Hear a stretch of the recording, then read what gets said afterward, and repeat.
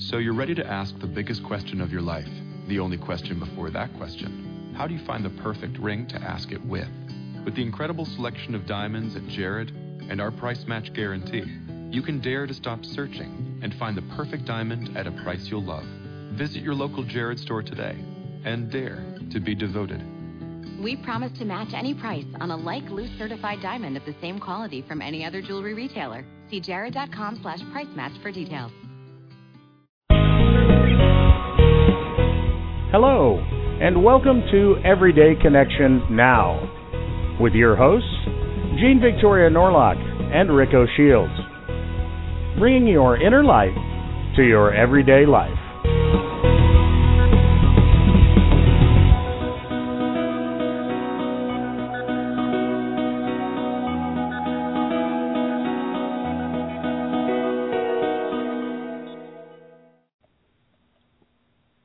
Welcome, everybody, to this now edition of Everyday Connection. I am, once again, Rick O'Shields, and far to my left and slightly under the weather, Jean Victoria Norlock. How are you, Jean, or did I cover that? Try not to make me laugh too much because I'll end up coughing, but no, I'm better. I'm on the mend. It's just a cold. Dude, cold sucks. So I've been in bed for 2 days with fun with my virus. I got to know my virus really well. And now, being that my virus is what it is and it's following its true nature, it's dying off and going away. And I am getting better. And will be stronger than before I got sick, which usually happens because when you get sick suddenly, well, what you should be doing is taking care of yourself and giving yourself some extra nutrition and all that stuff. So when the virus does finally give up and go, oh, the body's too strong, I'm going to go somewhere else, then you come out of it stronger than you did before. So like you say, Rick, it's a system reset. I've been resetting for a couple days. Reboot. Right. Immune system reset. The common cold. That's why they've never been able to cure it, never will, in my opinion, or according to the information I've been given. So I'm glad that's all working for you.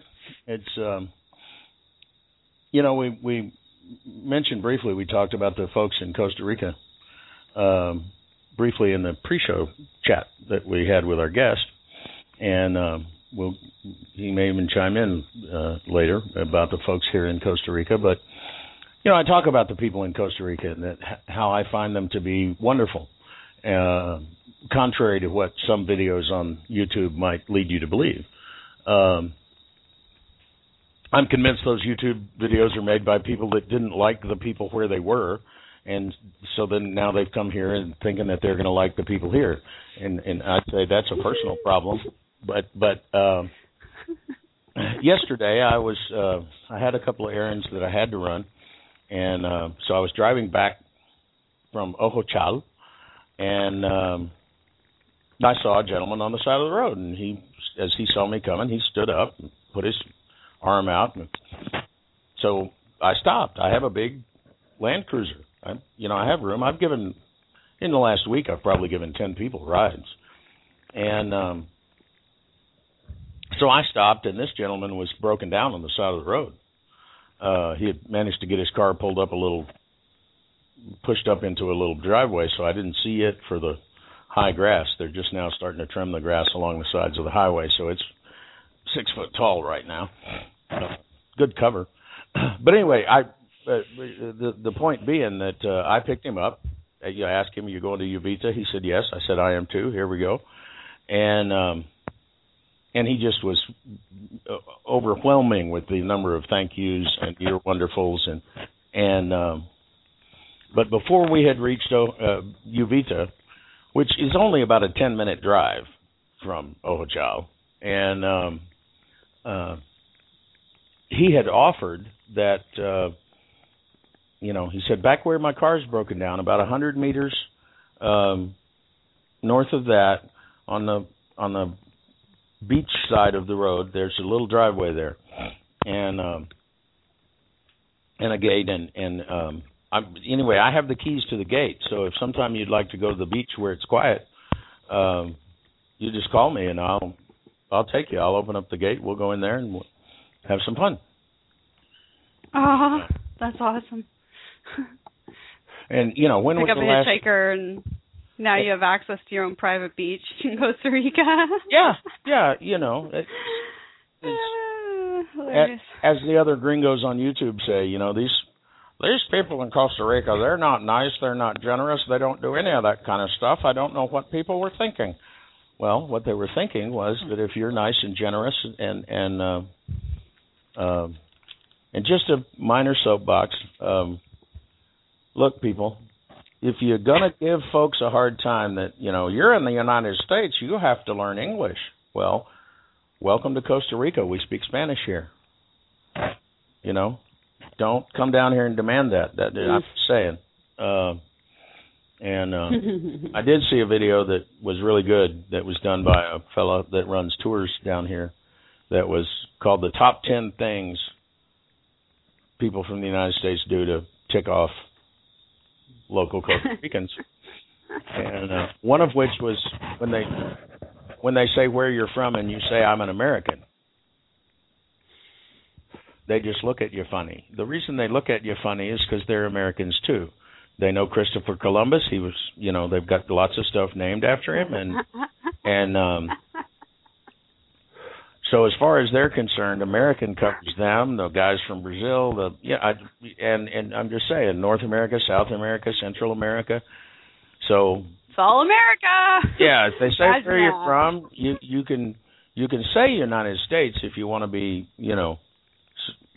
oddly patriotic or something uncalled for, but I generally just say Texas, and they love that.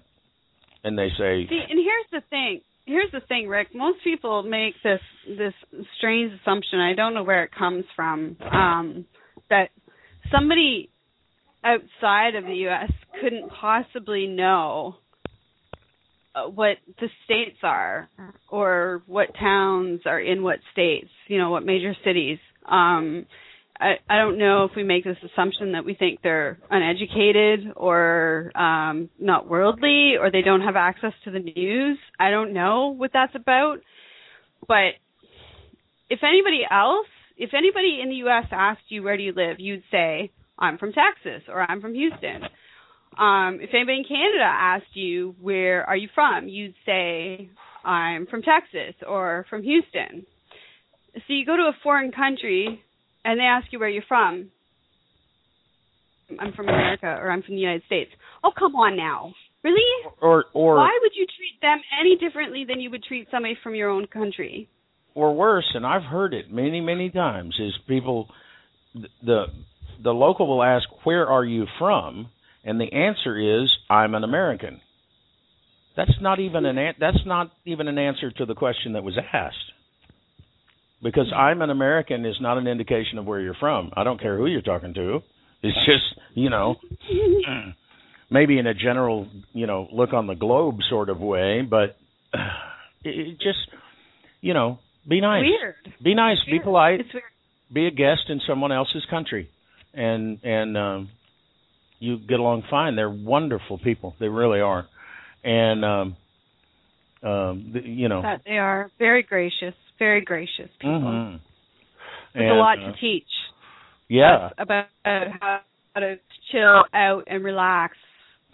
Stop taking it all so seriously. And I have also discovered, too, that, several of the people I've mentioned, where I'm from, that ask me where I'm from, and I tell them, later in the conversation you find out that they spent, like my mechanic, he spent like 5 years in the United States. So he knows what's up in the United States. He's been there. And is quite good at surmising things. He said, yeah, but while I was there, all I did was work and sleep. He said, here I work, I have a job, I work, but I also have my family, and we spend time together, and we eat together, and sometimes we go to the beach, and And I said, there's more balance. He said, yes, that's it, balance. There's balance here. He said, that's why people's health is better here. And because I had mentioned that my health is better here, and I don't know, clean water, clean air, and he promptly explained it's because life is balanced here. And that was my mechanic. Of course, my mechanic's name is George, so I don't know if that has anything to do with it, but it's really Jorge, but that's true. And but so they may not know how to build a rocket to go to the moon, but they know how to live a balanced and happy life, which I would say is vitally important and comes before flying to the moon. But I was just going to say, isn't it a little more important to balance our own lives and figure out how to do shit right on this planet than it is to go to some other planet? I mean, come on now. Yeah. Listen, talk about priorities. If you want to talk about priorities, important in life. Figuring this out, figuring this Earth thing out, this family, this community, this social structure, education, healthcare system stuff that we're doing here, interaction, relationships, self-awareness, self-care, just learning how to live, to me, is so much more important than going to the moon. Yeah, we'll figure out how to go to the moon again after we get all the rest of that straightened out, and right. So it'll be a little while, but we're making great progress because speaking of progress and change and balance and to bring up our friend the Pope again.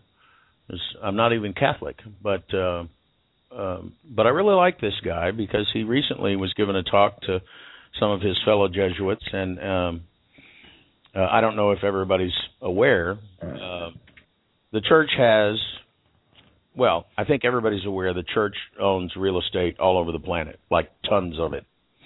And they also have lots of buildings. And at present, they have a lot of convents and monasteries that are empty because not so many people are joining the priesthood and sisterhood anymore.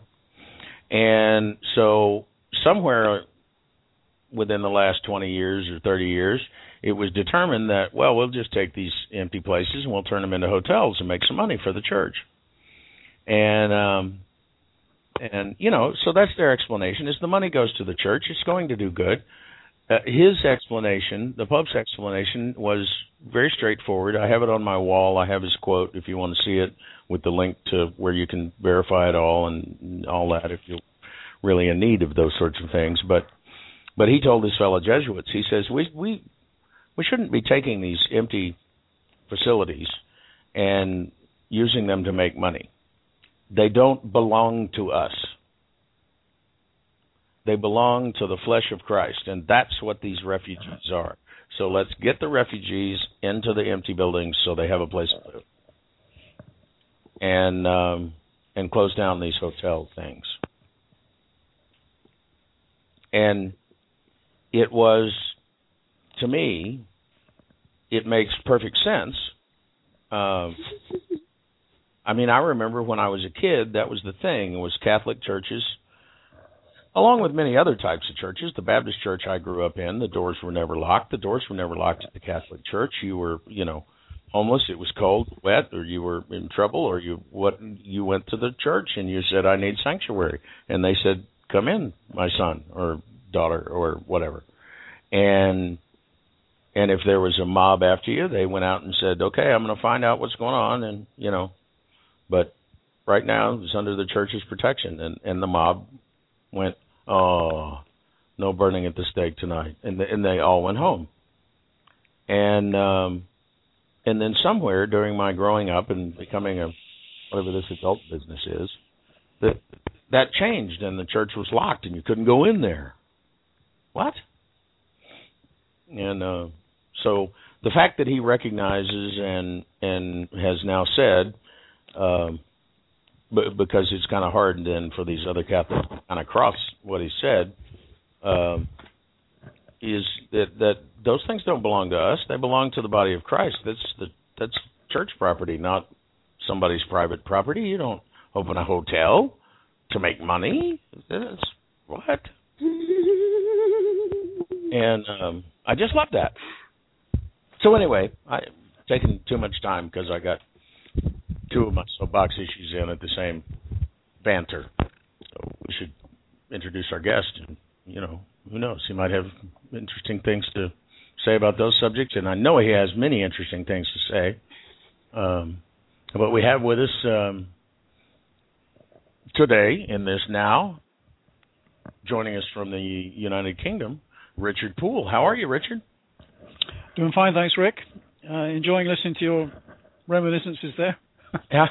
Yeah, there's many things to comment on that. I just I've met some wonderful people, and I visited, something like 80 or 90 countries, and I've met wonderful people everywhere I've been, so I guess I'm pretty lucky.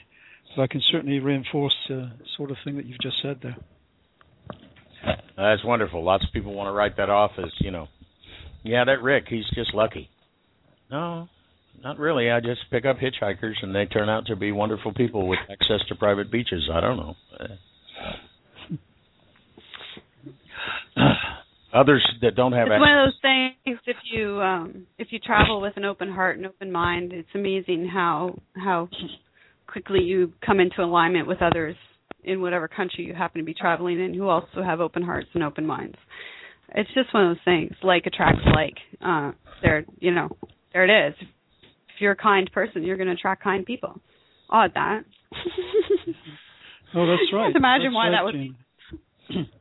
No, that's absolutely right. And I think it quite often is the question who makes the first move, which defines the relationship. I was just thinking when you were talking, if I may say so, when my first overseas assignment working was in Sudan, in North Sudan. I was there for 4 years.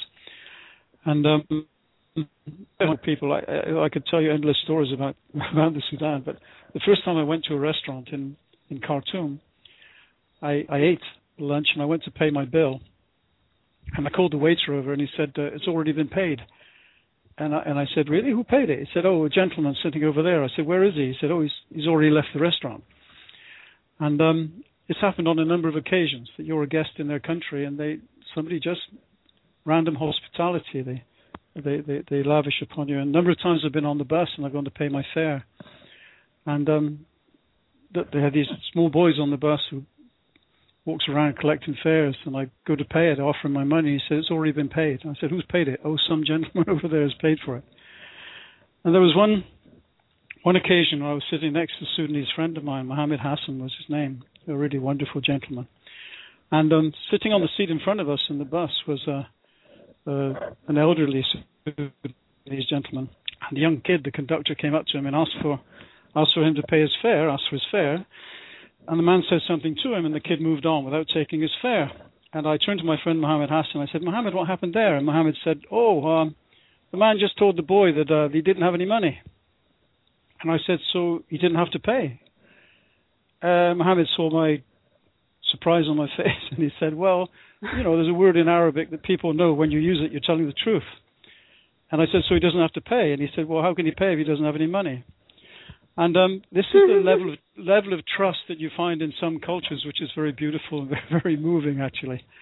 And I wouldn't recommend that you try this on Greyhound or something else, but it's a level of trust and confidence in people which I found quite moving. It's interesting because I found the same thing when I went to the Philippines. That I can't imagine another country being more hospitable. But then I went to Costa Rica, and I found the people to be just as hospitable, just as kind, just as it's not so much that they are trying to please. It's who they are. It's how they live their lives. You know what I mean? They're not trying to please you because you're special, unquote, quote. So much as that it's just how they would treat a guest in their home. And their country is their home. So if you are a guest in their country, you are also a guest in their home. And that goes back to the way that they live, the makeup, the core of who they are. It's surrounding their family values, their beliefs, their overall energy. they live very balanced lives, and so they exude that when they interact with other people. It just comes out of them naturally. I love that the old man didn't have to pay. That is so cool. Yeah. Yeah, there was no sort of you got to get off the bus or anything like that. No, fine, doesn't have any money. Let him ride free, which is it's nice. Can't hardly pay. He doesn't have any money. But I would, just before Jean asked her question, I would magnify for folks what you said was, who makes the first move and how is it made? And because if you come in your sticks out like a sore thumb rental car and you come in blustering around and, I'm an American, I want some service over here, and why don't you speak English? And you're probably not going to, you're going to say, well, these people aren't generous at all. Yeah, well, you started it. But that's just, that's just me on that. I watch, it's fun sometimes to watch you can pick off the people that live here. And there's people that live here that have moved here from the States and been here for 5 years that still act like asses. And then there's people that just fell off the bus and they're acting like a guest in someone's home. Because you nailed it, Jane. They treat us like guests in their home, so maybe we should act like it. Or maybe they treat me that way because I'm already acting like it. I don't know. But feel free to volunteer first and act like a guest in their home and be polite and be, I don't know, I don't get it. Don't try to explain that you know everything. It's not a competition. They are not impressed and will not be with your expertise in what you know not of. Do not make the assumption that lack of American education or North American education means lack of insight, wisdom, or any kind of knowledge. That assumption was made by some early on in my journeys, writing my first book about the Filipino people, and my time there proved to me that is just a lie. It's such a lie. Some of the wisest people I've ever had amazing conversations with were, by our standards, sorely undereducated, but wise beyond measure. So it's something to be aware of when you're traveling, and when you're even if you're not traveling far, but you're interacting with people and you make an assumption about what they know, how much they know. It can come up and bite you in the rear if you're not careful. Yeah, because if you'll shut up long enough to listen, you'll discover that even Costa Rican mechanics know that a balanced life leads to better health than a stress-filled, I got an appointment to make life. And right, but here we pay experts to tell us that. Yeah. $250 an hour to listen. You need to relax. Okay. All right. Well. Too funny. Shall we ask the question? Sure. Richard? I'm here. Who on earth are you, and what do you do? Okay. Who am I? Well, I guess I'm a driven person, really, in the sense that since I was very young, I've been driven to try and understand the meaning of life, and that's taken me all over the world, and also to try and help people, and hence my lifetime as a humanitarian worker. I spent 20-odd years in Africa and another 12, 15 years in Latin America, working with non-governmental organizations, trying to improve the quality of life of the people I'm working with, but also at the same time wrestling with my own issues, just trying to see where I fit in, the same as everyone else is struggling in this rapidly changing world of ours. And after sort of late in life, I started to put some of this stuff down on paper. I've written a few books, and that's what I'm really trying to do now. Is I'm semi-retired at the moment. I still get back to Africa now and again. Last year I was back in Rwanda for a few months, running a refugee camp, and writing at the same time, writing up my experiences. So it's still with the same ultimate goal of trying to serve my fellow men and women in the best way that I can, however meager it may be, to try and contribute something positive to this existence. And that's really shaped my whole life from my earliest years. I've never really had any doubt about what I wanted to do. It's just a question of how I was going to fit in and where I was going to do it. So that, I don't know if that answers your question, Jean, but that's basically it. Well, it does. I find it interesting. A lot of the guests that come on, they knew early on in life who they were, and then they forgot about it and got a little off track, and then, stumbled back onto their path and had a wonderful epiphany and woke up, and now they love who they are and what they're doing. But you've really essentially been living this all of your life. I mean, you knew it when you were young, you did it, and that's who you are. And I think it's absolutely an honor, first, I got to say, to have somebody on the show who has dedicated an entire lifetime, because not many of us can say that, to helping our fellow man. I certainly can't say that. And I don't know many people who can. So that it's an honor to have you on the show. But you must have seen some of the most, we were just talking about going to other countries and having a preconceived notion, really, about what to expect. You must have had firsthand experience of that several times, especially if you're going to places like Rwanda. I can't even, those people have suffered so much. Many of us in America can't quite wrap our heads around the extent of the suffering that's gone on in countries like that. So when did you start? You knew at a young age, and you said you've been doing it for 30-some years longer. When did you start? How did you start? How did that progression go, and how has life changed? That's the big question for me. I mean, how has your life, your awareness of self, your awareness of the world changed being exposed to these places? Well, I first started out as a British volunteer in Ecuador in the late 60s, a long time ago now. And then, just exactly as you were saying, actually, Jean, I lost sight of it for a few years. I suppose people told me that I was going to become a teacher, and I thought I was at one time, a teacher of French and Spanish. And I finished my studies and trained as a teacher.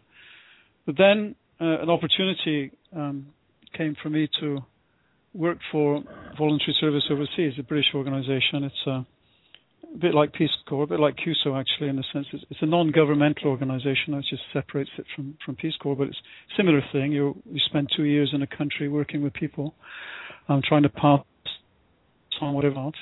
And then I loved it. I really found that this was the thing that I always intended to do, and I'd forgotten about for a few years. So you put your finger right on it there. And I stumbled back into it, actually. I applied for a job, and it came up. And once I started it with VSO, I felt really this is what I was looking for. So I spent 4 years in Sudan running a volunteer program as a country director, and then I moved to Tanzania. I spent 3 years there. And it was a fairly, actually my life was a stroll in the park. It was really delightful, meeting wonderful people until I went to work in West Africa, and this is quite a bit later on here. This was after I'd spent a number of years in South America working in Ecuador and in Bolivia with indigenous peoples and also with people of African descent, which was fascinating because I took some of my knowledge from Africa with me to Ecuador. There's a large Afro-Ecuadorian community there, about 10% of the population. Everything was really full, idyllic existence. And then in 1997, with the American Refugee Committee, I went to run a program in Guinea. And that is where the stroll in the park ended, because we were dealing with refugees who'd fled from Sierra Leone and Liberia into Guinea. I don't know if you can picture it. Guinea, there are 3 Guineas in Africa, but I'm talking about French-speaking Guinea, Guinea-Conakry. Guinea-Conakry in West Africa, if you look on the map, it wraps around Sierra Leone and Liberia, and that bit that wraps around is the forest region. And that's where most of the refugees were. They'd fled their home countries, Sierra Leone and Liberia, into Guinea. And we were working about 60 camps there. We had a couple of projects which were excellent projects, actually. I think they were superb projects, if I may say so. Effective projects. But I wasn't psychologically prepared for it, to be quite honest. I don't know if you know the history of this stuff, but people arriving with hands amputated into Guinea, it was horrific experiences. And this started in Sierra Leone, Revolutionary United Front, this type of torture.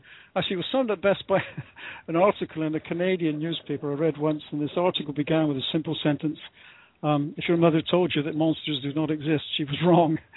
And this stuff was absolutely horrific. And you get thrown into this. And so we were working with the refugees in the camps, and all the time it was a microcredit project that we were running, giving the refugees small loans to start up businesses.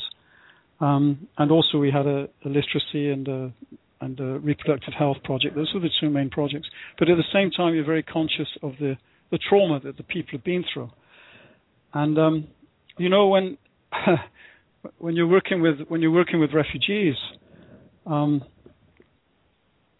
it's extremely important, obviously, to give shelter and food and water, sanitation, health services, education, things like that.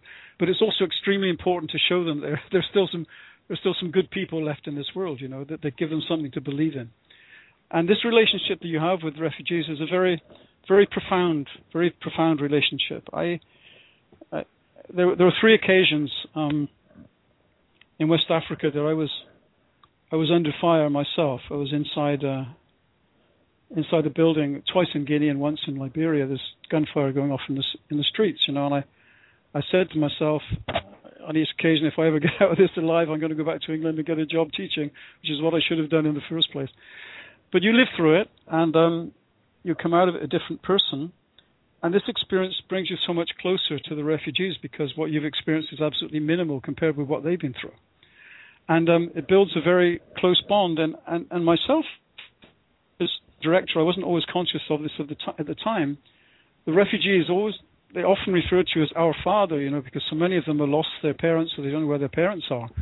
And so you represent a certain type of security and stability, because you're giving them order, you're giving them a chance to take a little bit of control back over their lives again. And so it's a very important role that you have. And a lot of this I've sort of worked out afterwards, years afterwards, after I left Guinea and after I left Rwanda and Congo, etc., things like that. Very profound, very moving experience. And the deeper you go into it, the deeper you realize that we're all the same, with the same needs. And working with refugees, astonishing things that you learn. I was saying to someone recently, it's very rare that you find a trace of self-pity amongst refugees. It's astonishing. They've lost everything. But what do you gratitude for the minimal things that you do for them. And there's so many lessons to be learned there. Talk about clouds having a silver lining, or something like being a refugee can have a silver lining.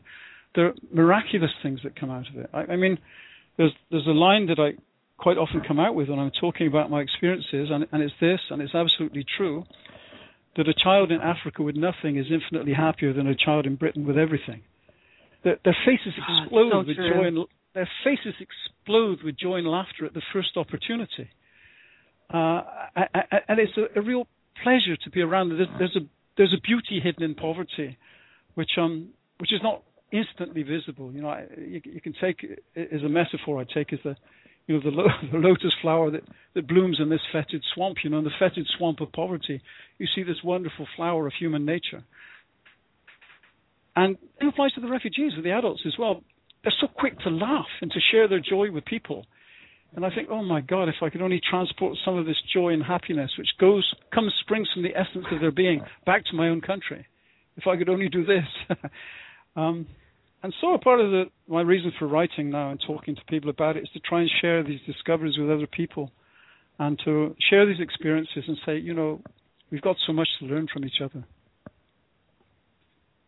I couldn't agree more. That pretty much sums up my experience in the Philippines with the orphans. They literally changed my life. just meeting them changed my life, because I saw the world in a whole new way. Because here were these kids who had been through unspeakable horrors, things that I don't even want to think on, let alone speak on, write about, talk about. I just don't want to give them the light of day, things that these kids have been through. Yet here they were, laughing and playing and loving life and full of gratitude for everything they had. And everything that, even everything that they'd been through, they said that was part of their journey, part of who they were. It was part of their growth, and then it made them stronger people. These are kids, children. And that was my drive when I came back from that first trip over there. I just wanted to tell everybody in Canada about it. I was like, oh, if you guys could see, just for a week, if you could see this firsthand, you'd never live your life the same way again. And I still believe that to this day, that if people can be exposed to that, so on such a personal level, up close, in amongst it, and live in it for even a week, it could change you.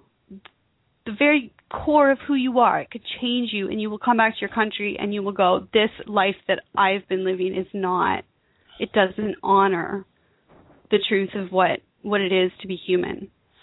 Absolutely. But that, and I love the lotus flower, because that's true. You know, there's this beauty within humanity, and we don't see it sometimes because our attention is drawn to this festering swamp, and we're trying to figure out how to get through the swamp and how to, transverse the swamp or get around the swamp or avoid the swamp and not get dirty.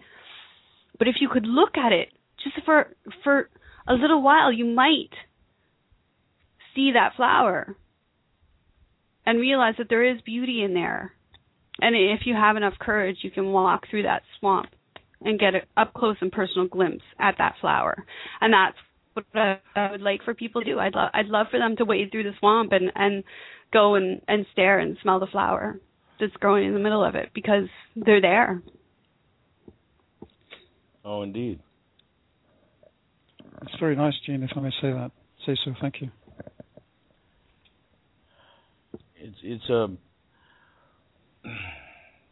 There's something to the modern industrial life society thing where it really magnifies the separateness. That I'm an island and I must defend myself or I will sink. And so this shared humanity, this shared, we're all here trying to make it, gets lost in this drive for competition and squash the other person. And but it makes me think of, I guess it was Wayne Dyer that's so fond of saying that, when you squeeze an orange, you get orange juice. Why? Because that's what's inside. And some people like say, well, you squeeze people in the modern society and they get angry, so that must be what's inside. And I'm saying that's not really squeezing, that you got stuck in traffic. When you don't know if you're, forget that you don't know what your next meal is going to be. You don't know if you're ever going to eat again. That's getting squeezed. And what comes out is this beauty of relationship and kinship and genuine gratitude, like you said, for the smallest thing.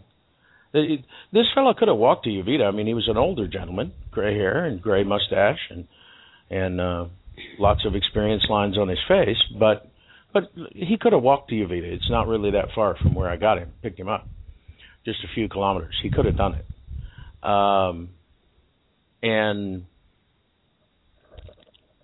And I gave him a ride that made it just a little bit quicker. And he was like, he heard I was looking for a house. He was like, I've got a friend that's got a house for sale. I'll be happy to give you his number if you want. You can go by there and look at the house. And then later well, if you want to go to the beach, you call me sometime. We'll go spend the afternoon. And he's offering to give up his whole afternoon. He doesn't even know my name. He didn't even know my name. Offering to give up his whole afternoon someday of my choosing to go show me a good time at the beach. That's pretty deep gratitude. When's the last time you gave somebody a ride in Chicago and they offered to do anything besides not kill you?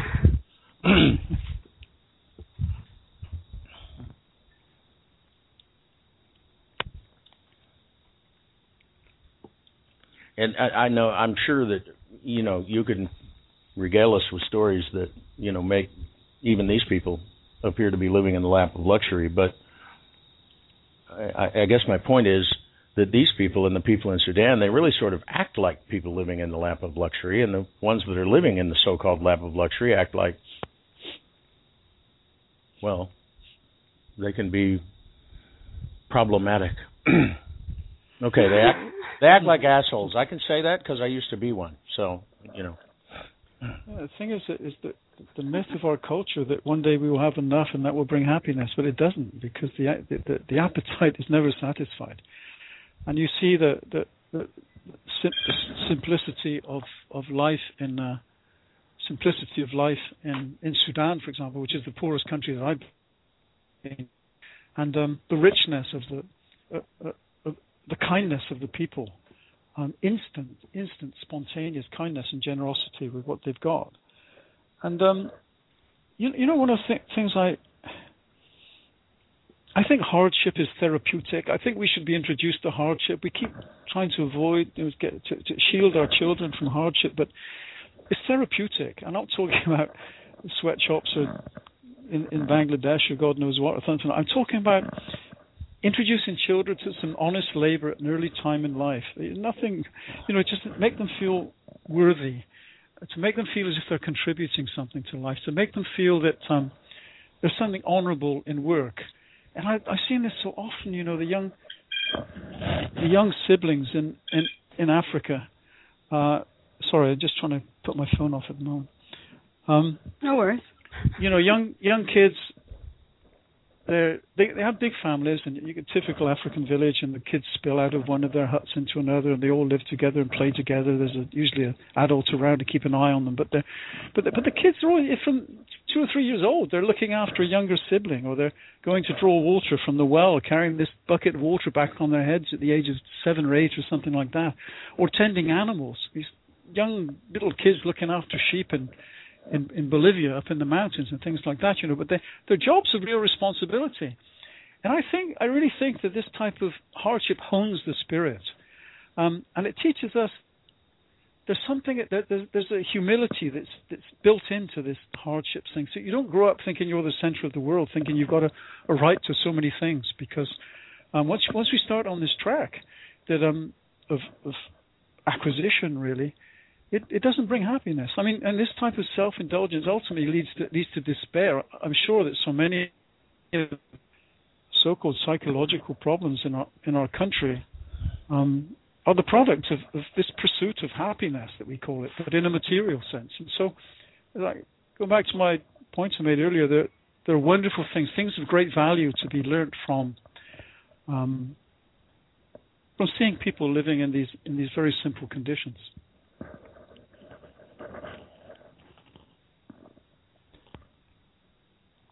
The first and foremost in my mind being a restoration of your faith in your fellow man. That what's really inside, down at the core, is not rotten.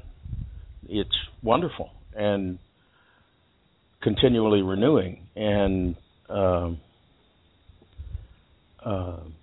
but it does seem odd and perhaps even illogical that, to some extent, the less people have, the more generous they are. Yeah, it's been my experience, Rick. And it seems like it ought to be, this one has more, so he'll be more generous because he has more to give. And it doesn't seem to. It seems to, like you said, it becomes this pursuit of happiness, not perhaps in the way that was intended when documents were written in the 1700s. It's this pursuit of happiness in, if I get enough. Well, what's enough? Because in Sudan, enough is very little. But apparently it is enough because, like you said, they're just laughing and shining and I mean, how many people have ever seen a video where you know someone went to Africa on a visit or whatever, and they went to some tribal area, not a city, but out to a tribal area, and that the kids didn't just, and the adults often didn't just smile and laugh at just the drop of a hat. And it's in the city where there's more that you find people, sitting on the corner with their head down in seemingly unsalvageable situations. The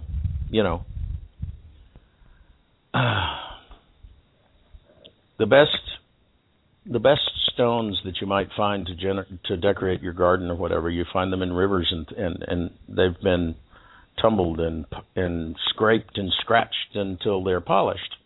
The rocks that are just sitting on the side of the mountain where they've been for eons they're just kind of rocky, craggy looking things, which to me can also be very beautiful. But the shiny, polished, suave stones have come from great friction, little friction now and again. Knocks off the rough edges and polishes you up, I think. I really think. I think so too, Rick. Yeah. It certainly seems that if someone were, to take their immense scientific minds and put it to the evidence, where do you find the joy that spills over and the loving kindness that flows like rivers? It's in people in situations like that, or in situations that we've been taught are situations of not enough and suffering. And yes, horrendous things have been done to people, but I think there's more suffering in a high rise in New York City than there is in a refugee camp in Sudan, really, because their body might be suffering, but their spirit's flourishing. Yeah, I think that's a fair comment, Rick. I mean, there's a spiritual freedom that you find in Africa, which you probably wouldn't find in a tenement building in Brooklyn or wherever. And a lot of it relates to the question of detachment. Detachment from material world, and I'm not talking about sackcloth and ashes and renouncing the material world. I think you can live surrounded by things. It just depends whether you own the objects or whether they own you. And if you've got that level of detachment, then you're a free person. And I don't think you can really. It's something you have to work on and cultivate, because all of our lives, I'm speaking for the UK here, and I'm sure that North America as well, but all our lives there's been a conditioning with certain beliefs which are implicit in our culture. But there are alternatives to this, as a lot of people are saying. Really, the life that I'm leading is wrong. There has to be something else here, and you're longing for something which makes sense of this whole existence that you're in, and you know that it doesn't. It's not something that that exists on a material level. I think one of the great myths in our society is that the belief that truth is only accessible through the intellect, that you've got a PhD in physics or whatever, biology, that you're more likely to know what life is all about, the purpose of life, than someone who has an IQ of 100. But it's not true. It's not true. Truth is accessible to anybody, and it's an expression of communication of the soul with the spiritual forces, which are understood implicitly, by the way, with people in Africa and the indigenous peoples of Latin America, for example, that I work. They understand this implicitly, but we don't. We've lost sight of it, and I think someone said there's no oppression worse in this world than longing for the truth and not knowing where to find it. And my own feeling with regard to having spent a lifetime thinking about this, and is that anyone who thinks that this world as it is at the moment can continue much longer the way it's going is not facing up to reality. Economically, environmentally, and socially, our modern world is in trouble, and we've got to come up with answers urgently.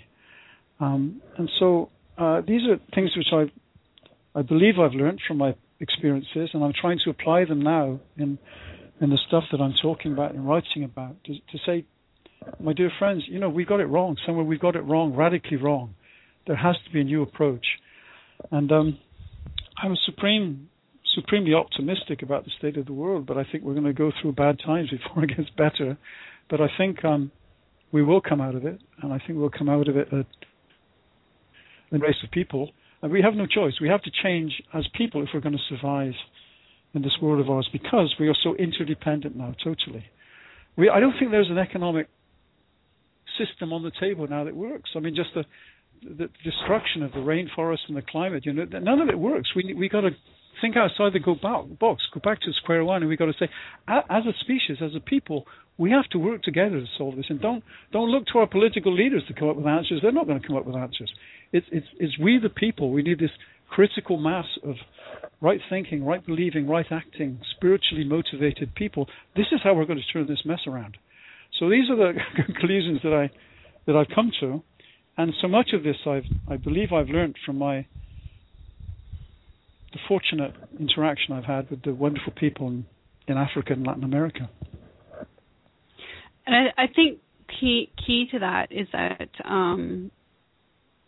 when we talk about changing the world and making it a better place, some people get stalled or afraid that their contribution simply can't be enough.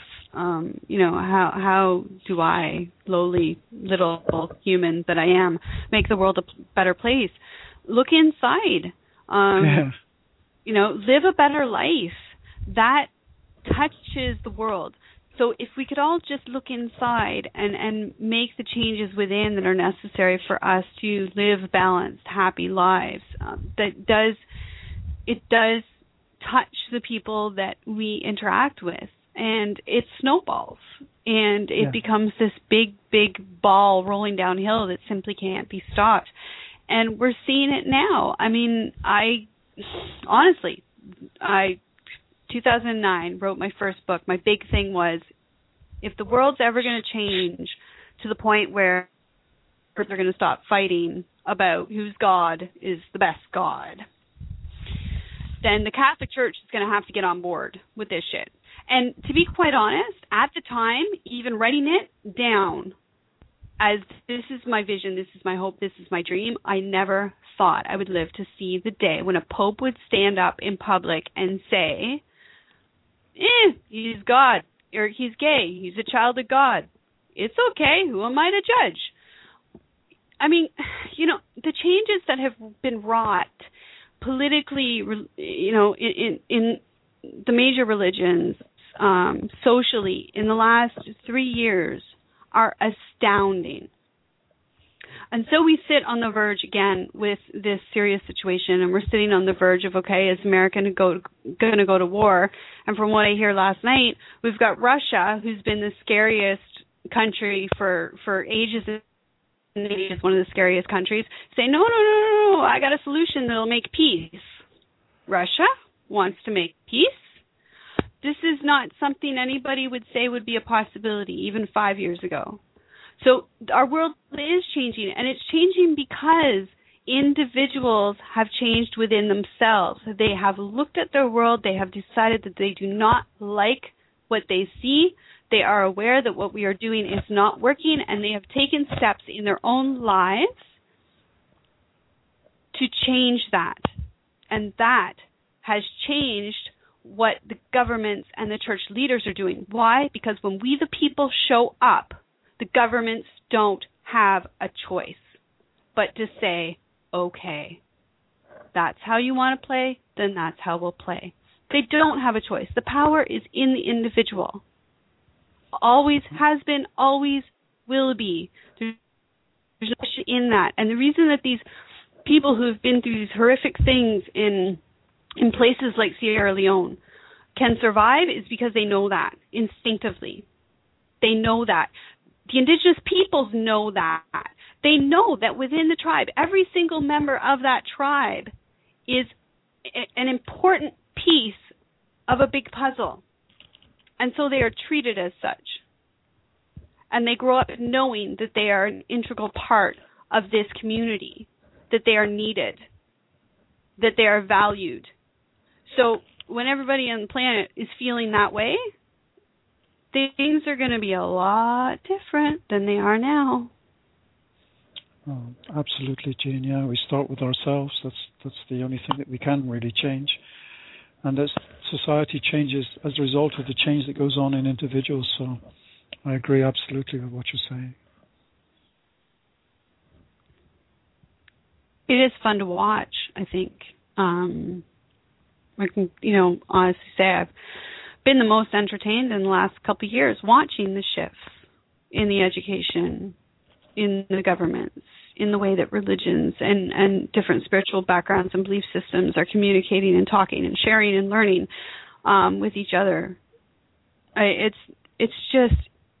a good time, I think, to be alive, because we're seeing something that's never been done on our planet before. No, I agree absolutely.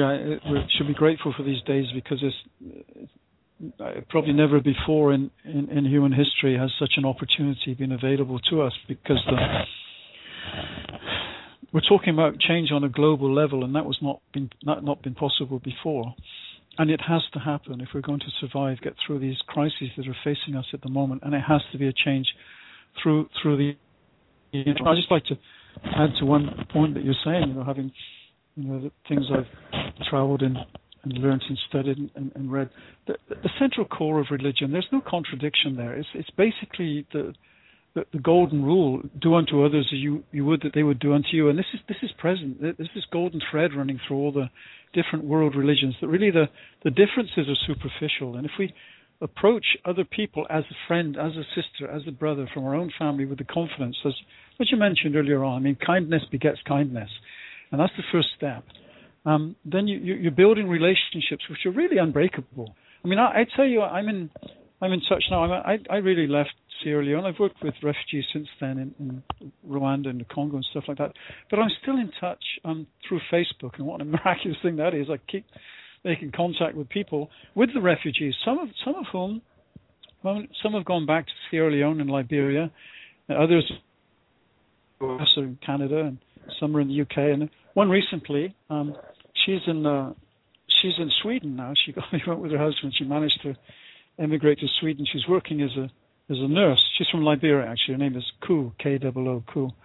And we're in touch on Facebook. And she asked me if I could help her write a book about her experiences. And so I said, yeah, we work on it together, and sort of giving some sort of help, I hope, in how to set about writing it. But these relationships that you build in these times, they last forever. They last forever. Actually, to tell the truth, I can only vaguely remember her, but she remembers me, and she said, "Is that the Richard Poole from Guinea? Our country director?" And I said, "Yeah, that's right, Koen." So we exchanged sort of greetings and stuff, and these relationships last forever. When you because they know that you would die for them, they would die for you, or maybe it's the other way around. I don't know, but whatever it is, this bond. And the same thing happened with me in Haiti recently. I was running a refugee camp in Haiti after the earthquake, and the same thing happened there. And it's really these circumstances. They bring you so close together in a meaningful way that. Anyway, I'm rambling a bit here, but it's really that's the way that the world is changing through these experiences that people share together, and how we learn from these experiences, and we grow. The spirit is honed, I think, through these experiences. And anyway, digressed a bit there, but that's. Oh no, it's wonderful rambling. Away. It's what we do here. We digress. Yeah, I wonder if I could tell you a little bit about one or two people that I met. I was just thinking about people that I met in Guinea, about one particular person I met in Guinea. Am I able to tell you about this? It would take about 5 minutes to tell you. Please go ahead, Rick. I think we should. Well, we're right about break time. In fact, we've, as we often do, gone blasted right past it, because we have these incredible, expansive conversations. Yeah, it's like somebody once said, I love deadlines, particularly the screaming noise they make as they pass.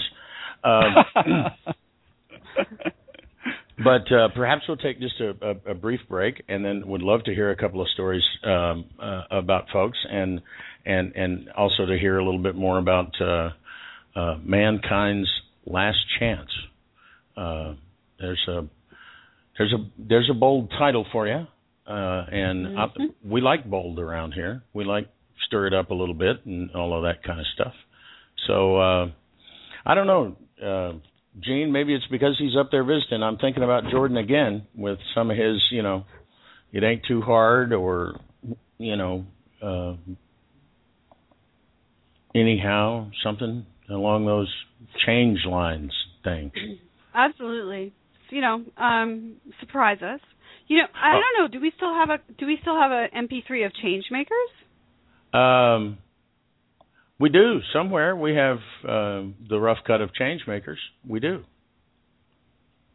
It's a rough cut. It's a rough cut, but it's the only cut, and it would make sense because we Changemakers are sometimes a little rough cut or rough. I'm just right. Particularly when I show up for 8 o'clock in the morning for shows. Absolutely. I do okay, actually. All right, so this would be Jordan Okren with the title of our film that we're not filming, we're living, called Changemakers. We'll be right back. Stay with us, folks.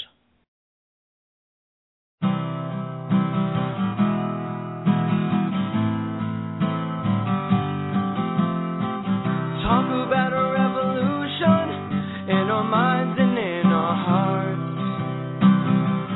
Get down to a solution to heal our mother's scars. Go back to living with the land, not treating her with disregard. Gotta wake up, take a stand, bringing nature back into our heart. And we're the change makers to make a better world right now. We're the change makers to heal what's going down. Sick and tired of pollution that's been driving us all insane. Gotta see the resolution, just an abundant choice away. To put our feet back in the ground and teach sustainability. Start living a brand new way through love and harmony. And we're the change makers to make a better world right now. And we're the change makers to heal what's going down. Our souls are yearning, our hearts are burning for this new journey. Throw away what ain't working, a global turning.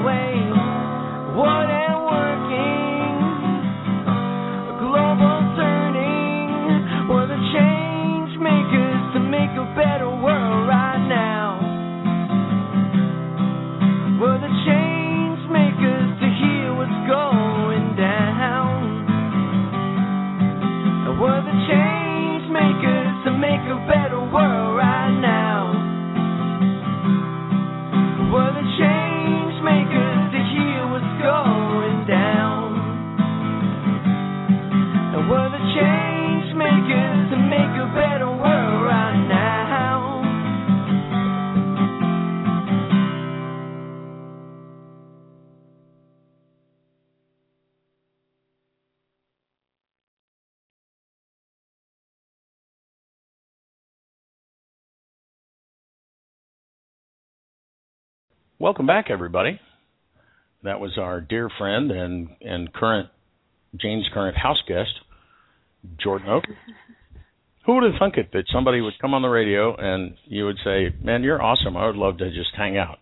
And then There he is. Y'all are hanging out. Of course, you're sick. Yeah, it's a really strange way for the universe or George to confirm for me the whole artist retreat studio thing is a good idea. But fun. I'm grateful to have had him here. Grateful to have him here. It's, you know, my husband and him get along great. My daughter and him get along fantastic. Even the dogs like him. So it's cool. He's a very nice house guest, pleasant house guest to have. So he's welcome back anytime. Oh, well, that's lovely. Yeah, well, any house guest that cooks me dinner in my own house can come anytime they like. You're on my list. You're on the VIP list. You're welcome anytime. Come right around the velvet rope. Oh, you're sick. Let me cook for you. I got this covered. Yeah, no, he's been really good. It's just astounding to me that this is somebody who we met because of the show. Like, I would have, if not for the show, Everyday Connection, I would have had no idea who this young man was. I probably would have never met him, heard of him, heard his music, which would have been a shame because he is super talented. And so, you know, that's just part of the joy of doing what we do is that I met this online and met his parents online who Uh-oh. Jane? Hello? Which is cool. Uh-oh. Well, hello? Yeah. Jane? Okay. Are you there, Jane? Maybe we're having some Canadian Mountain connection problems. It happens. I'm sure she'll be right back with us. And it is amazing what we do and a real gift to be able to do what we do because it's a wonderful thing. And we meet such awesome people. That's often what we tell people that we do is twice a week we tell people how awesome they are. it's a rough job, but somebody's got to do it. That's right. There she is. So right before the break, Richard, you were about to regale us with a couple of stories, and I would love that. If I may, I'd like to tell you about, I think, a remarkable person that I met in Guinea. I arrived in Guinea in 1997. I was asked to take over this program working with refugees. And in the office in the capital, Conakry, there was this woman who was a cleaner. Her name was Delphine. She was about 30 years old, had a son about 12 years old. Illiterate woman from the forest region. And I don't know the history of how she came to Conakry at that time, but anyway, I think she may have been staying with a sister who was living in the capital or something like that. And very cheerful, lovely woman, stocky sort of woman, I don't know, about 5 feet tall, 5 feet 1 inches tall, something like that. And very good at her work, and I could see that she was really a very bright lady. And many organizations have what we call a staff development line item in the budget, money that you can use to help staff you think would benefit from, would enjoy having an opportunity to further their studies in whatever field that they wanted to pursue. And so I asked Delphine one day if she would like to do some evening classes for something. She said, yeah. She said, I'd like to learn English. And she said, I'd like to learn to read and write in English. Well, she's from a tribe called the Kissi tribe, from the town of Gekudu up in the forest region. And she spoke Kissi, her own language, of course, and she spoke pretty good French. Didn't know much English. And so we agreed and we paid for her to go to these literacy classes. And very soon she learned to read and write in English very quickly. I still remember the pride that she showed me one day. Well, the water that came out of the tap wasn't safe to drink, so you had to filter it and boil it. And with such pride, she showed me that she'd put the water in this plastic bottle and written the letter B on it for boil, how proud she was of that achievement, that she knew that the word of bouillir or something in French begins with B. And she progressed from there. So I was there for 3 years. Then I went away, and I came back a couple of years later, in 2003, I think it was. And she was heading up a logistics department with two people working under her, one of whom was a university graduate. She was running, this is supplying the logistics we had 3 offices in the forest region. Gekidu, Macenta, and Zeracore, and we were working in 60-odd camps there. And she was running the whole logistics office. And while I was there on this short visit, I was only there for a month or so on assignment, and I was talking to Delphine, and we were standing on the balcony of the office in Conakry, and I just left her for a minute or two and came back, and she was in tears. I said, "What does Delphine? What's happening?" She said, this black bird came and perched on the balcony next to me. In our culture, when a black bird comes in and does this, it means that somebody's died. She said, "I'm pretty sure that my father has died. My father's dead. I have to go and see him." And I said, "Well, Delphine, Gekidu is 500 miles away, where San was in the forest region. Not only that, at this particular time, Charles Taylor's troops from Liberia had invaded this area of Guinea, and so it was under the control of these Liberian militias at this particular time." And she said, "No, I got to go and see my father. I got to see if he's okay." I said, "Delphine, it's dangerous. You'll never get into Gekidu." She said, "I'm going." So she packed her bag and got on a bus and went to the nearest town that she could reach in safety, called Kisidougou. And from there, she was going to try and find a means to get to Gekidu to see what had happened to her father. She gets to the town of Kisidougou, and she's wandering around the bus station there, and she hears this voice say, "Delphine, Delphine, Delphine, it's me, Gabriel, it's me, Gabriel." She looked around and she saw this young man there, and she didn't know him from Adam. She didn't know who he was. And he said, "It's me, Gabriel. Don't you recognize me, Delphine?" He said, "I was the Liberian refugee in the street." He said, "You gave me some money one day. You gave me some money one day when I had nothing to eat. Don't you remember me?" She couldn't remember him from Adam. She was a very generous lady who used to give money to people all the time. And so she started chatting to him. And he said, "What are you doing here?" She said, "Well, I'm trying to get to Gekidu. I'm a bit worried about my father because, at the moment, I don't know, but I just got a feeling something's wrong." And he said, "Oh, don't worry," he said. "I'm an officer in the Liberian army," he said. "I will give you safe passage to Gekidu." And there's this fella that she just met on the street, couldn't even remember him, bumped into him in Kisidougou. So he commandeers a vehicle, gets a vehicle from somewhere, and he takes her into Gekidu. Under his protection, into Gekidu, while this fighting is going on there. She gets to her house, where her family home was, and finds that the house had been destroyed. What happened was, the Ghanaian army, they'd sent a plane over to drop some bombs on the Liberians, mistakenly bombed their own town of Gekidu. So Delphine's house had been destroyed, and her father was in the house. He'd been destroyed. He'd been killed in this bombing. So Delphine, according to Kissi tradition, she had the father buried under the floor of the living room, which is what they do, took care of that, and then she came back to Conakry, escorted by Gabriel, this young Liberian officer, back as far as Kisidougou, and then she came back to Conakry, and I saw her when she came back. So she told me all of this. Quite a remarkable story. But the story isn't in there, because Delphine had a brother called Alphonse. Alphonse was one of the guards in our office. And guards is a bit of a misnomer, but they open the gate and when people arrive and they bring message in. And a very quiet man, Alphonse. He was a gentleman, very, very gentlemanly individual. And Delphine told me that Alphonse had disappeared. And I said, "What do you mean he's disappeared?" She said, "Alphonse, he's just disappeared. We haven't seen him for weeks. We don't know where he is. What's happened?" So I wasn't in Guinea for very long on that occasion. I left, and I still kept in touch with Delphine. In fact, I've seen her again recently. She's staying with her sister in Paris. She's come over to Paris for some medical treatment. And she filled me in just recently when I saw her just a few weeks ago about what happened to Alphonse. Delphine was so worried about her brother, she decided to, on her own initiative, to go to the Minister of Justice. Now, can you remember, just imagine this woman who not long before was an illiterate peasant woman from the forest region. She goes to the office of the Minister of Justice and says, "Please tell me what's happened to my brother, Alphonse Tomno. I'm very worried about him." The Minister of Justice had no time for her, so he got rid of her. So she left his office. And so she decided, "No, I'm not giving up. I'm going to go to the President of Guinea." So she went to the presidential palace. This time Lansana Conté was the president at that time. And she waited outside the gates of the presidential palace every day after day.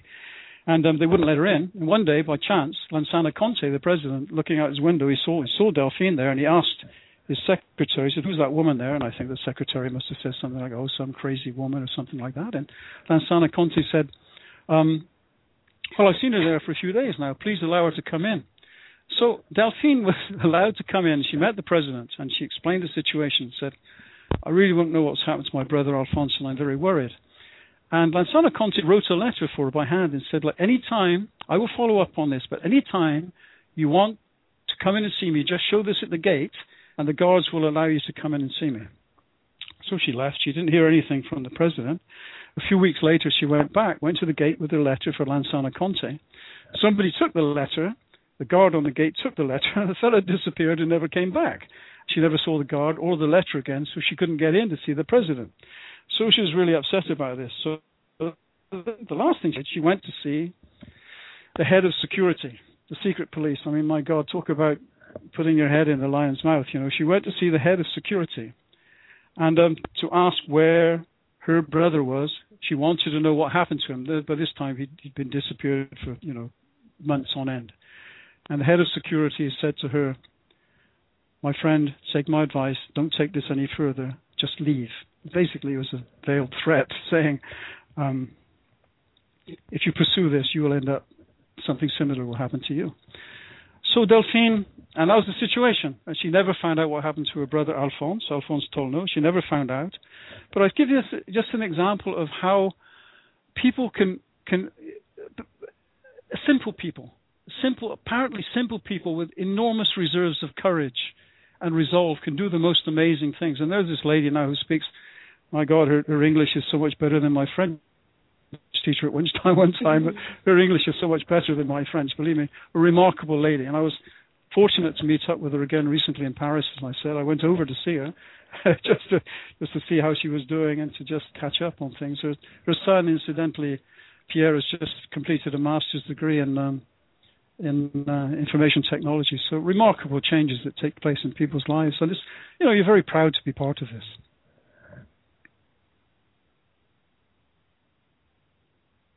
Absolutely astounding. That's my story of Delphine. A beautiful story with a few bumps, as most beautiful stories have, but it is the reserves that people have, that really we all have, and they're maybe not aware because we've never had to test them, continually astound me. These people, and unassuming taxi driver picks you up to take you to your repaired car, and what, you might want a house in Platanillo? Well, my brother lives in Platanillo, and he sells houses. I'll give you his number. I have access to a private beach. I'll give you my number. Oh, I know how to. Let me call the police chief. I'll find that stuff for you. We talk often about Bob, the sandwich guy here. Somebody robbed his place, took his passport and 3 flat screen TVs, and nobody knows anything, and he's not making any headway. And it was some young local fellow called up the police chief, said, hey, what, my friend over here with the, and he's got his stuff back. No idea whether anybody's been arrested or what has happened about any of that other kind of stuff, but he got his stuff back, so he's happy. That's all he wanted to know about. And so they do. They may be uneducated, but they are not unintelligent. They're miracle-working human beings. And it just, they never cease to amaze me. I would go so far as to say as they might have a more accurate education or a more useful education than anything our American education system could provide, our North American education system could provide. They have been educated by the school of life. And to me, if our education system does anything, it's to knock out that connection that we have with our intuition. It's to kind of condition us to not follow our heart and to not follow our instincts, but rather to overthink and analyze and, you know, I mean, I would rather be educated in a tribe in the middle of Africa any day as opposed to being educated in the Canadian education system right now. As for the way that the world is going to be working soon, I think that some of these people have the tools that are necessary to be able to grow and expand past our current state. And I think that our education system is robbing us of those. Yeah, I think in many ways it has always kind of worked that way. I mean, we talk about the wonderful synchronicities that have occurred since I just kind of jumped off the cliff and went to Costa Rica. That, you know, apparently if you go get a sandwich, that's how you find a house, and, you know, strange synchronous things. Well, or you could be Delphine and jump off the cliff and I don't care what's going. I have to go see about my father. There's a problem. And so she just goes, and here's this fellow that she doesn't remember from Adam, that not only is the poor street urchin that she apparently gave some generosity to, showed some generosity to, he is in a state of gratitude for that. So as an officer in the Army, escorts her to go see about her dad. It works that way everywhere if you let it. You have to not insist on doing it your way, you know. It apparently Frank Sinatra with I Did It My Way was not giving good advice. I think you put your finger on that, Rick. Absolutely right. Yeah, and I found this: if you adopt a prayerful approach to life, then all sorts of wonderful coincidences happen.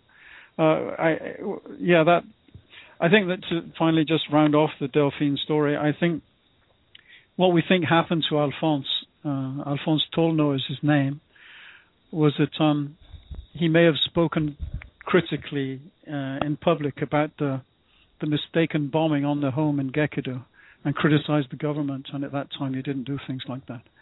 And that may have been the reason why he was disappeared, to use a modern term, Yeah. Right. He was taken away, never to be seen again. Right. Correct. And maybe we all have some sort of a deep-seated fear that if we come out of our shell and speak our truth, that we'll be rounded up. But that day is gone in most places and rapidly going in the others, I think. Yeah, I think so. I think there's a revolution in our sense of fairness and certainly in transparency, which is taking place at the moment. You know, I mean, I don't want to get into politics, but I think something miraculous has happened. This vote in the British Parliament recently not to support the attack on Syria was totally unexpected. I think it's, well, I think that maybe there's a divine hand in this, and I think we're stumbling into doing the right thing by chance. I mean, both the U.S. and all of us. And giving peace a chance and giving people a chance to try and resolve things through diplomacy and sit around a table. I mean, you know, you mentioned early on about Putin coming up with a possible solution to this. You know, I mean, even John Kerry made this offhand remark about that he didn't think it was. I think it was meant to be a joke, but it's turned out to be a plausible strategy for trying to solve the problem in Syria, as opposed to just bombing the hell out of people and killing more innocent people. So I perhaps just the optimist. But yeah, because I mean, who would have ever thought that Syria would say, yeah, we could do that? Who would have ever thought that Syria would even consider giving up their weapons? But I mean, if you think about it, here's one major superpower, Russia, saying, and I don't care what anybody says, Russia is still a superpower. So you can argue that till you're blue in the face, but I'm not going to bend on that. They're still a superpower, and they're saying to you, if you give up your chemical weapons, this other superpower over here is not going to drop bombs on your heads. Well, you know, you might just consider it. At a certain point, you get to the point where you're tired. I think everybody's just tired of this war stuff. So you get to the point where you're just like, let's see, more death, bloodshed, destruction, give up our chemicals. Yeah, we could give up our chemicals. That could work. That sounds so much better than the whole bombing thing. You know. Right? And it's so simple, really, isn't it? It is. It's such a simplistic thing, and for it to be coming from Putin is kind of, what did he just say? But the point is that it happened, and so now it's on the table and it's being discussed and it's being considered, and places like Britain are saying, we're not really into going to war again. You've got American troops that are putting pictures all over the internet of them with signs saying, we don't want to bomb Syria. This is not our fight. This is not our war. This is not why I joined the army. Goodness what happens when your soldiers refuse to fight? What's going to happen? What if we had a war and nobody showed up? And nobody showed up. But the governments can decide to fight all they want. But if the dude with the gun isn't willing to shoot some guy because he happens to have a friend from the same country on Facebook, he's not willing to go over to that country and shoot that guy because his government says they're bad. But he knows different because he talks to them almost daily. And now you want him to fly over there and drop bombs on them. Now, it's not going to work. It's just not going to work. That's the bottom line. You cannot take that connection that people have made away from them. They will not allow it. So they are seeing the world in a whole different way, and I don't care how many governments say, this is the right thing to do. If the people refuse to pick up the guns and shoot at each other, there will be no war. And we're rapidly approaching that point because it comes down to what you've pointed up. It comes down to communication. The people are talking to each other. The governments won't talk to each other because it's like, they're the bad guys, so we don't talk to them. Okay, well, the people are talking, and so now we, the people, are showing up and saying, it's like they ran a poll. Everybody's all, in the press all about, Obama's being, wishy-washy and delaying and he's risking the credibility of the nation, and yet the polls show that 80% of Americans do not support anything, bombing or otherwise, military intervention in Syria. They just don't, and he knows that, I think, and if a little bit of delay allows a negotiated solution, then I think he's done the look. If you know that you've got the biggest, baddest gun, it's not a brave thing to shoot it at somebody. The brave thing is to wait a minute and see if we can do something better. It is a position of strength that, yes, as he said, the pressure's still on. They're going to have to behave, because we're not going to allow this to go on. But we will talk about a better way than bombing. Well, that's a position of strength that does that. That's not. It to me, the pull the trigger is always the cowardly thing to do. Yeah. I think go ahead. Go ahead. No. Well,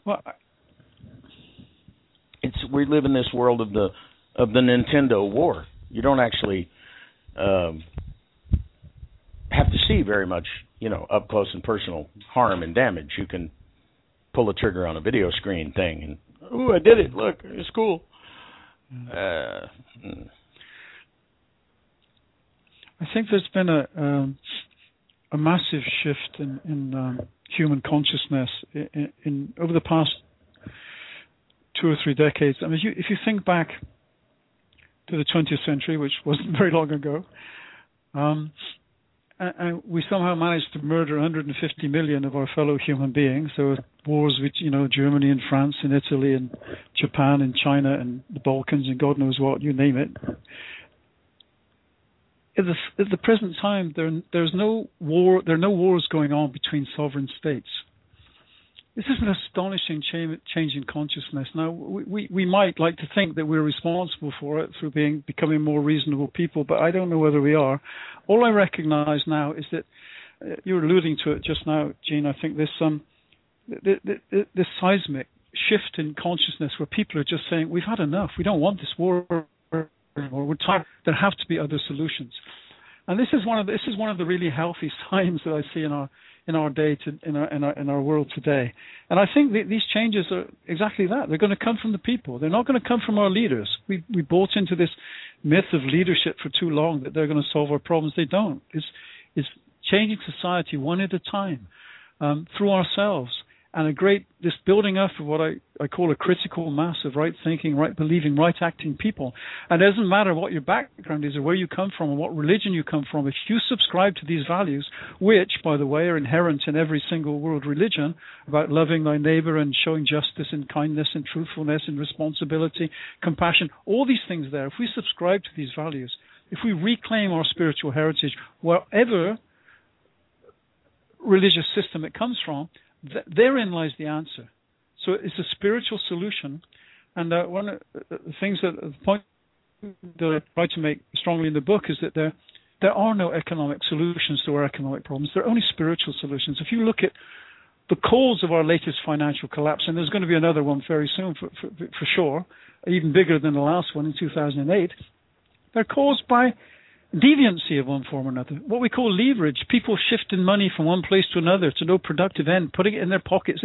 These are moral problems, and immorality is spirituality at the social level, the way we deal with one another. So basically, we're not going to solve these problems with new economic policies. We're going to solve it when we, the people, take charge of our destiny. And it's not something that anyone can lead. It's a growing awareness which is emerging amongst the people.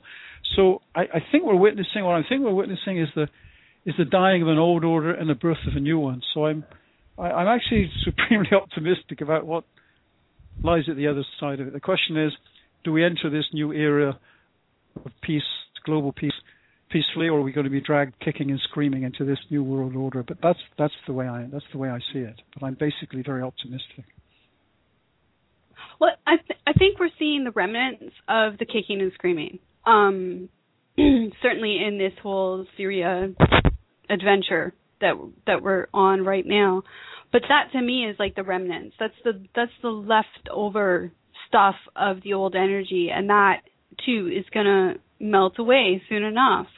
And you're right. It's a massive shift in consciousness.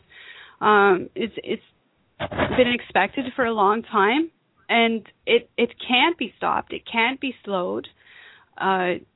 It will not be undone. There is no going back. So this whole, but what if we don't, what if there's at the last minute but there is no last minute. We're over the hump. Is that in my eyes, we're well over the hump, and well on our way to establishing peace. And I'm talking on a global scale. A global community of peaceful individuals just hanging out and having a good time and enjoying this Earth experience. That's where we're headed. I am absolutely positive that I will see it within my lifetime. I have no doubt or lack of faith in what humanity is capable of. And I am excited and grateful to be alive during these times because I get to watch it happen. And that to me is the coolest thing ever. It's exciting. It's a good thing. It's fun. I don't know. I don't have enough words to describe it. Well, and I think that, I endorse everything you say, Gene. Absolutely. Not that I believe we're constrained by history, but history has demonstrated that when old orders die and new orders are born, that there's always a little rockiness, sort of. There's always a few that are going to do the kicking and screaming and the thing, and but the we the people that you mentioned earlier, Richard, when we the people show up, it's what governments are facing when these demonstrations happen, and then the government, tear gases, water cannons, and otherwise abuses people to make them leave, and then they come back the next day. They're just like, I believe there are people in security apparatuses all around the planet going, what happened? We used to shoot at people that got scared and went home. What happened? I think times are changing. Yeah, and it is what, and if we can do it through, without there being any, gun shooting revolutions, then I think it would be the true revolution, because revolutions really aren't about destroying things. They're about building something. They're about educating. They're about finding common ground and building on it instead of, okay, we got 100 things on the table and we disagree about 99 of them. So let's start with, whatever the one is, whatever that may be. Rather than this government tack for so long of, we have differences. We can't talk to them. Well, what? You don't need to talk to your friends. You enjoy it, but you don't need to. It's the ones that you disagree with that you need to talk to. And I know it's a novel idea, but I think these days of standing behind fences and crouching down and not speaking to our neighbors are fast coming to a close, because if nothing else, our neighbors' kids are talking to our kids, and so if we can't get our act together, they already have their act together, so they're just waiting. If they would love for us to come along, but if not, they'll be happy to wait for us to get old and gray, and then they'll tell us to sit in the corner while they straighten things out. But the internet has been a real blessing in this. I think this ability, adults and kids, to just my goddaughter and a young man that I've worked with, a son of a friend of mine, they have friends all over the planet. It's not. It's almost like an afterthought to mention, oh yeah, they live in Russia, or oh yeah, they live in Asia, or oh yeah, this one lives in China, or whatever. That's not the first thing on their mind. The first thing on their mind is what movie they're all going to want to talk about, or it's not, oh, that's a Russian. It's like an afterthought. It's like, Travis, young man that I know well and have worked with, and he's talking about some friend and said something about, yeah, she went to see, so and so when they were in Moscow the other day, and I said, Moscow? And he said, yeah, she's Russian. She lives in Russia. And he'd been talking about this girl to me off and on for a month, and it had just never come up that she lived in Russia. That's awesome to me, because they're recognizing, and us old farts more and more so are recognizing that humans are humans. Humans come in different colors and shades and shapes and sizes, but humans don't come in Russian and Chinese and American and British, and that's not part of the human condition thing. And thank heavens we're recognizing we made that it, up. or remembering it, or however people choose to look at that bit of it. So we're probably going to have you back for a chat, Richard, because we've done our 90 minutes in a bit, but I do want to be sure before we get gone that we tell people how they can find your book, and find out more about the work that you're doing. Well, the book is called Mankind's Last Chance. It's the fourth book I've written. The first one took 4 years to write, the second one 2 years, the third one 6 months, and this one virtually wrote itself in 6 weeks. It felt as if everything just came together and it just poured out. So I'm feeling it was an important book to write. First 3 books were about anecdotal, really, about my experiences in Ecuador, then Sudan, and West Africa and Guinea, refugees. This one is about the state of the world and the need for basically a spiritual solution to our political, economic, social, and environmental problems. And it traces my own spiritual path that I took, coming from a agnostic background in Britain, and drawing quite extensively on my experiences in the field. I don't tell the Delphine story, but I tell a number of other stories, and try and bring it all together to make the argument for this new consciousness, which is emerging amongst humanity, and that by this humanity being allowed to flower and flourish, herein lies the hope for the future, and that we ourselves have to take responsibility for our own destiny at this particular time. So I feel it was an important book to write. Even looking at it now, it was only, about a year ago that I wrote it. It was published in the last few weeks or so. I can't remember writing a lot of this stuff. I don't know where it came from. I know no one else wrote it because I was the person at the typewriter, at the laptop. But I'm pleased with it. I'm pleased with it. So if you'll forgive me to say that, with all humility, I felt as if my whole life had been leading up to this moment. All the experiences I'd ever had, both overseas in my work and also the spiritual journey I was on, came together at this particular time. So I just hope, if it influences one person alone, I will be a happy man. Well, and do please go ahead and be pleased with it. It's not odd that, it's like, well, I don't remember writing this. I don't think Jean remembers writing any of her second book, really. She would read what she had written afterwards and then take it to her friend and say, "Oh my God, I can't say this." Her friend, fortunately, was one of the sort that just kind of giggled and said, "Well, of course you can, my dear." And now we have a book, but must be an interesting experience to read something that you yourself have written, and in Jean's case, it wasn't even on a laptop, was it? Most of it was written in a notebook, so it was in your handwriting, sort of. Handwritten, yeah. All of them. And so it's like, same. I swear I didn't write this, but I wrote this. But that's why Jean doesn't call herself an author at home; she calls herself a pen. Yeah, most of my stuff comes about 3 o'clock in the morning. I don't know. I wake up with the thoughts in my head, and I have a notebook by the side of the bed, and I write down just the first sentence or first word, and then it just comes 10, 20 pages written by hand at terrific speed, and then you have to edit it afterwards. That's where all the hard work comes in, the editing. So screwed. Oh, 3 a.m. Yeah, I went through that for a really long time, and oh my goodness, did I ever go days without sleeping properly. But the brilliance that comes out at the witching hour is just amazing.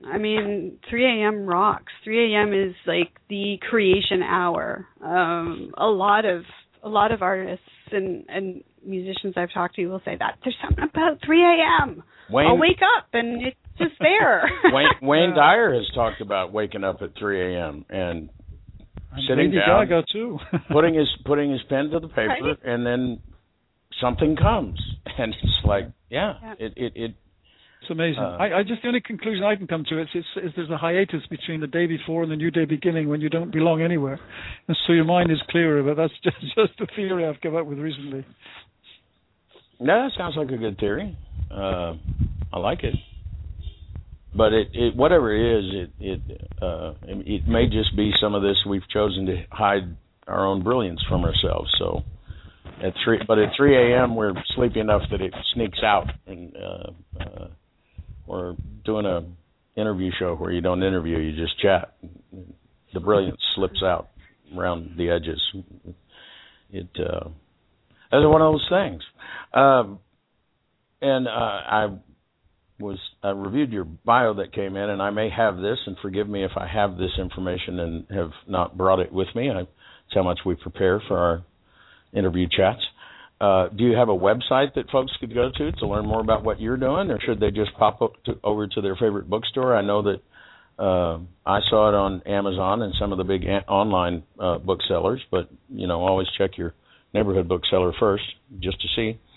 Well, Rick, it's on Amazon, but I'm not an IT person, I have to confess to you, and I don't have a website, and that's the next thing I should do. But oh, no, that's perfectly all right. For Jean for a while, and still with all of she's got a website. We have a website for the radio show. And it's, well, if you want to know, read my book. So,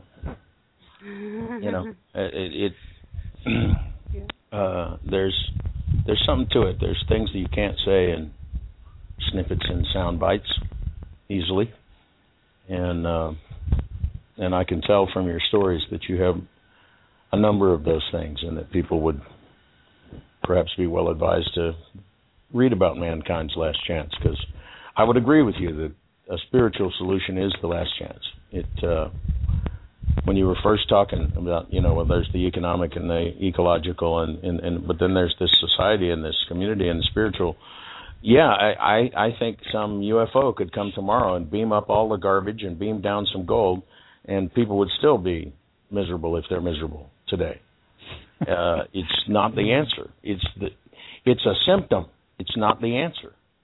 And you go take cough syrup because you have a cough. It's just masking the symptom. It's not doing anything to make you better. And I think that cleaning up the oceans and trying to fiddle with the economic system, I think that's like taking cough syrup. It's time that we find out what's really going on, and if we have to take a purgative and throw up, oh well, let's get on with it and deal with our lack of ease, our dis-ease, rather than all these symptoms. Because I think that what we see in our youth about, well, we can't fight. I just talked to Sergey yesterday. He's got a thing he's going through this weekend. You can't blow him up today. He'll miss his concert. Is that restoration of that connection, because they've had outlets and ways around societies limiting their connection. I'm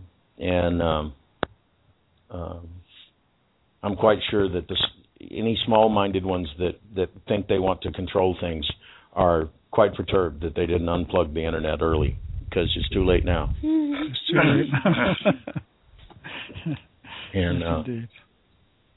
And that's a good thing. Well, listen, Richard, I just want to, I really want to thank you for sharing your time, your talent, and your treasures with us. Amazing stories and insightful observations. Well, it's been a real pleasure, Rick and Jean. Thank you so much for giving me all this.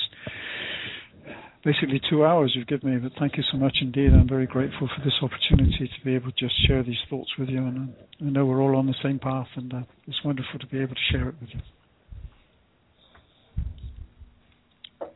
Nothing like stumbling upon a friend from the other side of the ocean. Always wonderful. That's why we call our past guests our EC family, because three of them met up there in Canada the other day, and they got on. They made beautiful music together. They literally sang together. It was quite something. It's pretty cool. And so, Jean, you got to share a little of your. If it wasn't for the radio show, this wouldn't have happened. You got to share a little of that with your friends. That was awesome. I did. So, speaking of sharing with friends, we will mention our website at everydayconnection.me. Would love it if everybody got by there. That's where you'll find over 300 hours of archived conversations where we actually try to communicate, and which involves understanding, not just speaking. They also can sign up for our mailing list there, so you can keep track of what we're doing. I've been digging through the MailChimp materials. I'm going to be able to produce a newsletter soon. Surely by this weekend. Surely. But you don't have to call me Shirley. Oh.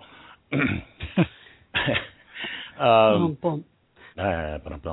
got to find a way to be able to play the ba-dum-bum. And when we were doing live radio, I had a sound effects deck I could turn to, and I needed it often to follow my jokes. But come by and see us at everydayconnection.me. Sign up for the newsletter so that you can hear about the things that we're doing. Run by your favorite bookseller or Amazon and pick up Richard's book, Mankind's Last Chance. And it's a much more optimistic book than you might take from the title. Our backs are against the wall, but we know the way out. And you see it I see it in the news every day. So awesome stuff. Jean, you got words of wisdom? To our mother, to each other, and especially to yourselves, stay connected. Stay connected. Wasn't where I was going, but it's a great place to go. So thanks. Hope you have a wonderful now, everybody, and we'll see you next time.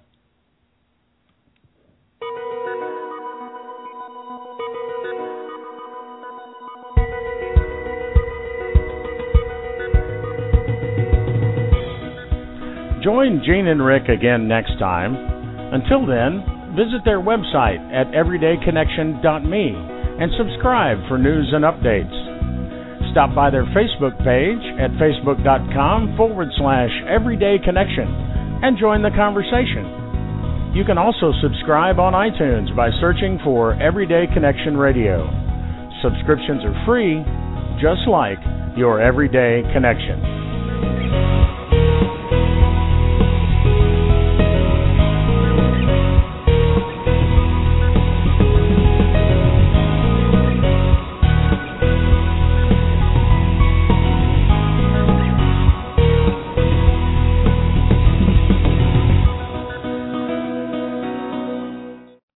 So you're ready to ask the biggest question of your life, the only question before that question. How do you find the perfect ring to ask it with? With the incredible selection of diamonds at Jared and our price match guarantee, you can dare to stop searching and find the perfect diamond at a price you'll love. Visit your local Jared store today and dare to be devoted. We promise to match any price on a like loose certified diamond of the same quality from any other jewelry retailer. See jared.com/price match for details. So you're ready to ask the biggest question of your life, the only question before that question. How do you find the perfect ring to ask it with? With the incredible selection of diamonds at Jared and our price match guarantee, you can dare to stop searching and find the perfect diamond at a price you'll love. Visit your local Jared store today and dare to be devoted. We promise to match any price on a like loose certified diamond of the same quality from any other jewelry retailer. See jared.com/price match for details.